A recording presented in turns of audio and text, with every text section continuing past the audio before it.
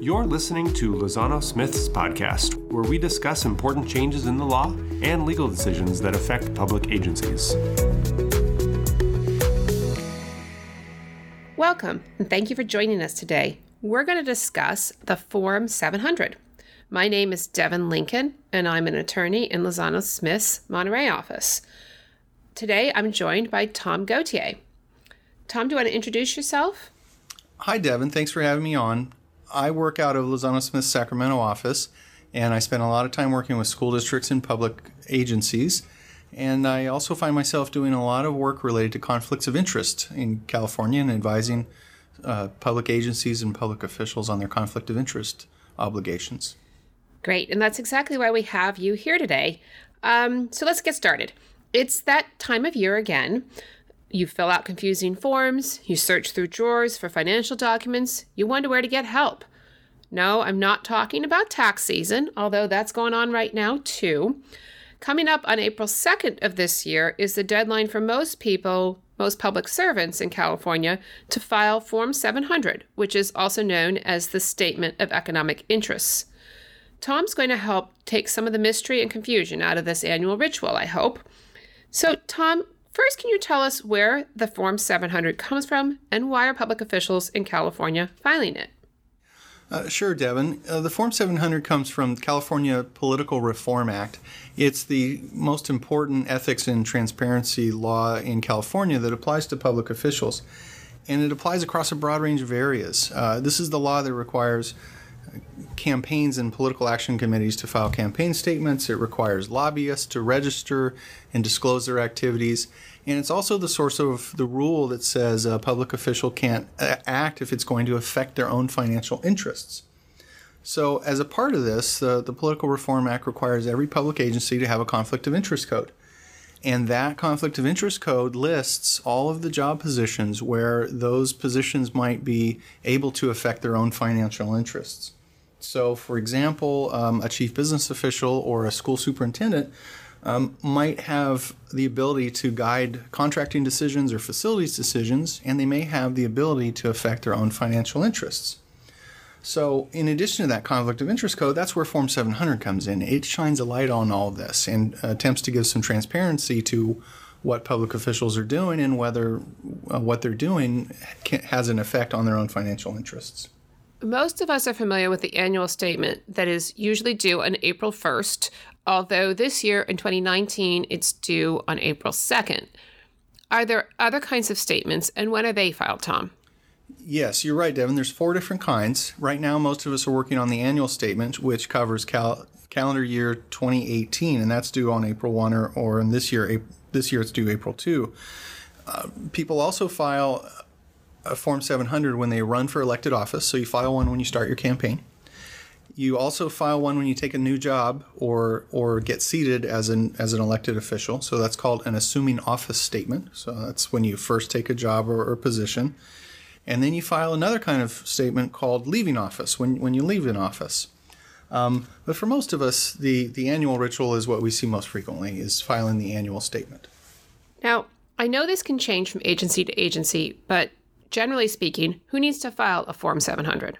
Each public agency decides that for themselves, and the rule is that the Conflict of Interest Code should list the positions where someone is able to foreseeably affect their own financial interests. And that's typically someone who has contracting authority or authority over real property or facilities.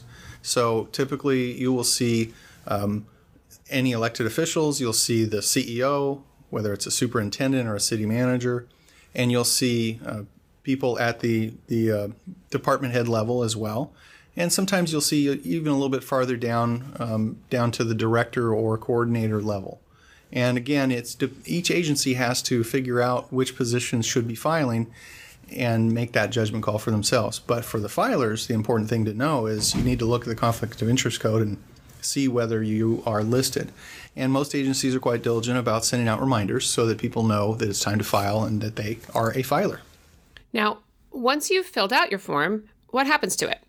What happens if you fill it out incorrectly? Well, you can always amend. If you make an error, I always tell people you can amend the form anytime you want, and that's very common to do, so there's no harm in amending it. Where it's filed ranges. The vast majority of these statements are filed directly with your local agency, and they keep the copies right on site.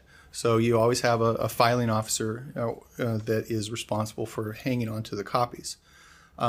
Sometimes the school board or city council statements, the school board members or the city council members, their statements would be sent off to the county board of supervisors who keeps them. But the vast majority are kept locally on site.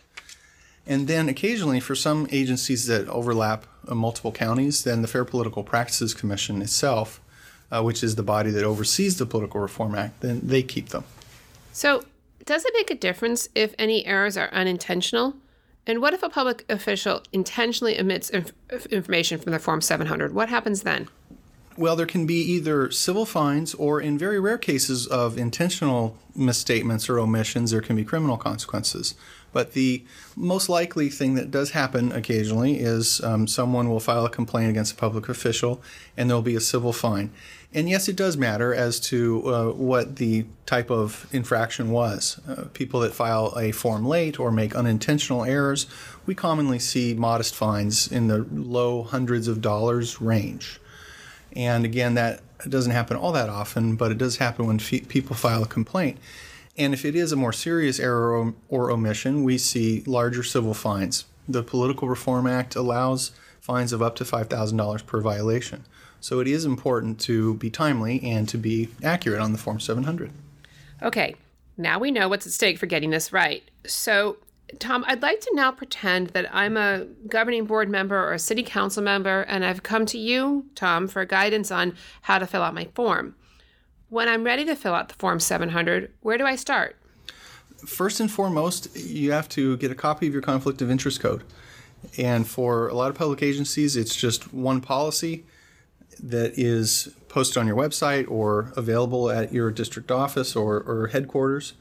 For schools, if you use the sample policy system of the California School Boards Association, it's Board Bylaw 9270.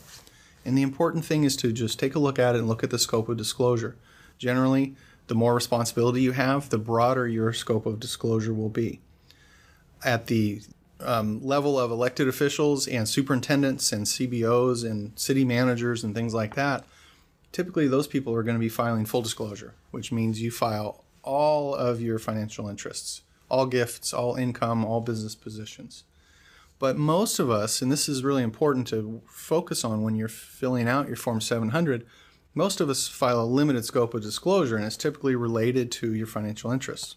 So, for example, a school official might very well file a Form 700 that just lists the investments or income from contractors or other vendors that are engaged in the type of services or providing the type of goods that your agency uses.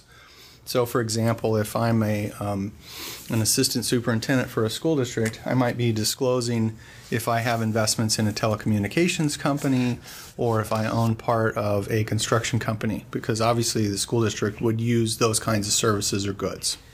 Okay. So the Form 700, and we will have a link to it attached in our show notes. The key part, as I understand it, of the Form 700 is filling out the schedules. If you're not familiar with the Form 700, it has 6 attached schedules that need to be completed. Those are A1, A2, and then B through E. So that's how you get to 6. So I want to start with Schedule A1, Investments in Stocks and Bonds. What do I need to know to fill this out correctly, Tom? Good question, Devin, and I'll just make a couple of brief comments about each schedule. The first thing to keep in mind for all the schedules is that the scope of disclosure is really for income or real property or business investments that are either located in or doing business in the jurisdiction. So when we look at Schedule A1, this is where you're going to be reporting stocks and bonds, interests in a partnership or something like that of less than 10%, meaning your ownership is less than 10%. So you would be reporting, for example, if you had stocks in a telecommunications company and your agency, almost every agency uses telecommunications services. So that's a very common thing that you might report. Again, keep in mind it's only if the company is doing business in the jurisdiction. So if you happen to have an investment in a company that is way on the other side of the country and doesn't do any business in this area, it wouldn't be disclosed. The only other thing to remember about this schedule is that don't have to report your entire financial life. So you're not going to be reporting diversified mutual funds, bank accounts, retirement accounts, pensions, things like that. Okay, so now how about Schedule A2, investments? Do I approach that differently from Schedule A1? Just a little bit. Schedule A2 is if you own 10% or more of a business or investment. And this is where people are mostly putting down things like interest in family businesses or businesses that they own a major share in. And the difference here is sometimes you have to report your clients. So if you get a large portion of your income from a particular source, then you can see on the schedule you might have to be listing some of your clients or customers or sources of income. Another thing to keep in mind here is that you're going to be reporting your spouse's business interests as well. And that's a general rule throughout Form 700 is if you're married in California, you have an obligation to report your spouse's business interests as well. Okay, I'm going to move right along to Schedule B, real property.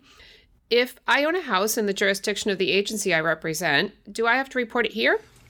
Part of the good news here is that you don't report your personal residence on Schedule B. And that's a comfort to people who value their personal privacy. So if it's just your personal residence, you're not going to be disclosing it. But if you have an interest in a rental home or other business property, then it would be disclosed here on Schedule B. Again, keep in mind, you only disclose real property if it's in the jurisdiction. So if you own real estate on the other side of the country, it's not disclosed. Great. Okay. Now, again, if I'm an elected board member, but my day job is working as, say, a real estate agent, how do I fill out Schedule C, income, loans, and business positions? Schedule C is where most people report their income. If you've received $500 or more in the reporting period from any source, then you're going to be putting it here. So the income you receive from your real estate brokerage job would be reported here, consulting income, wages, things like that.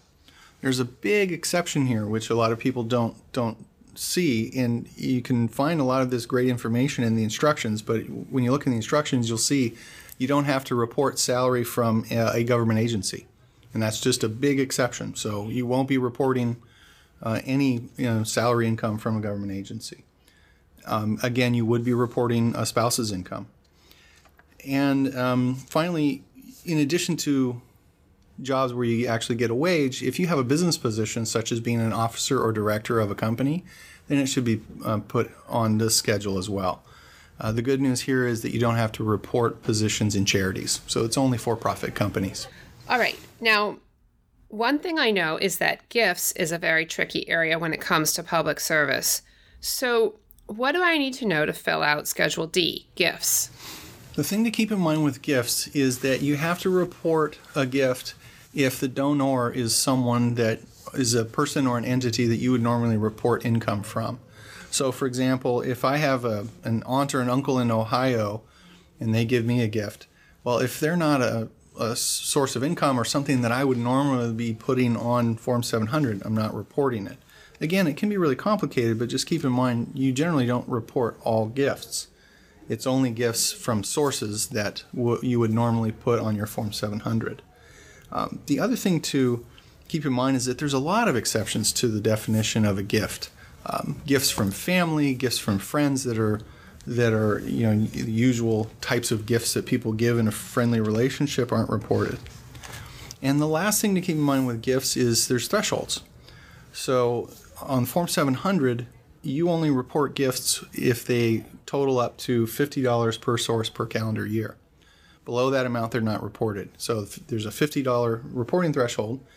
And then the gift limit where you can't accept gifts above a certain amount is $500 per calendar year. So you're going to be reporting any gifts anywhere between $50 and $500. And you shouldn't be going over the $500 limit because that would be a violation of the Political Reform Act.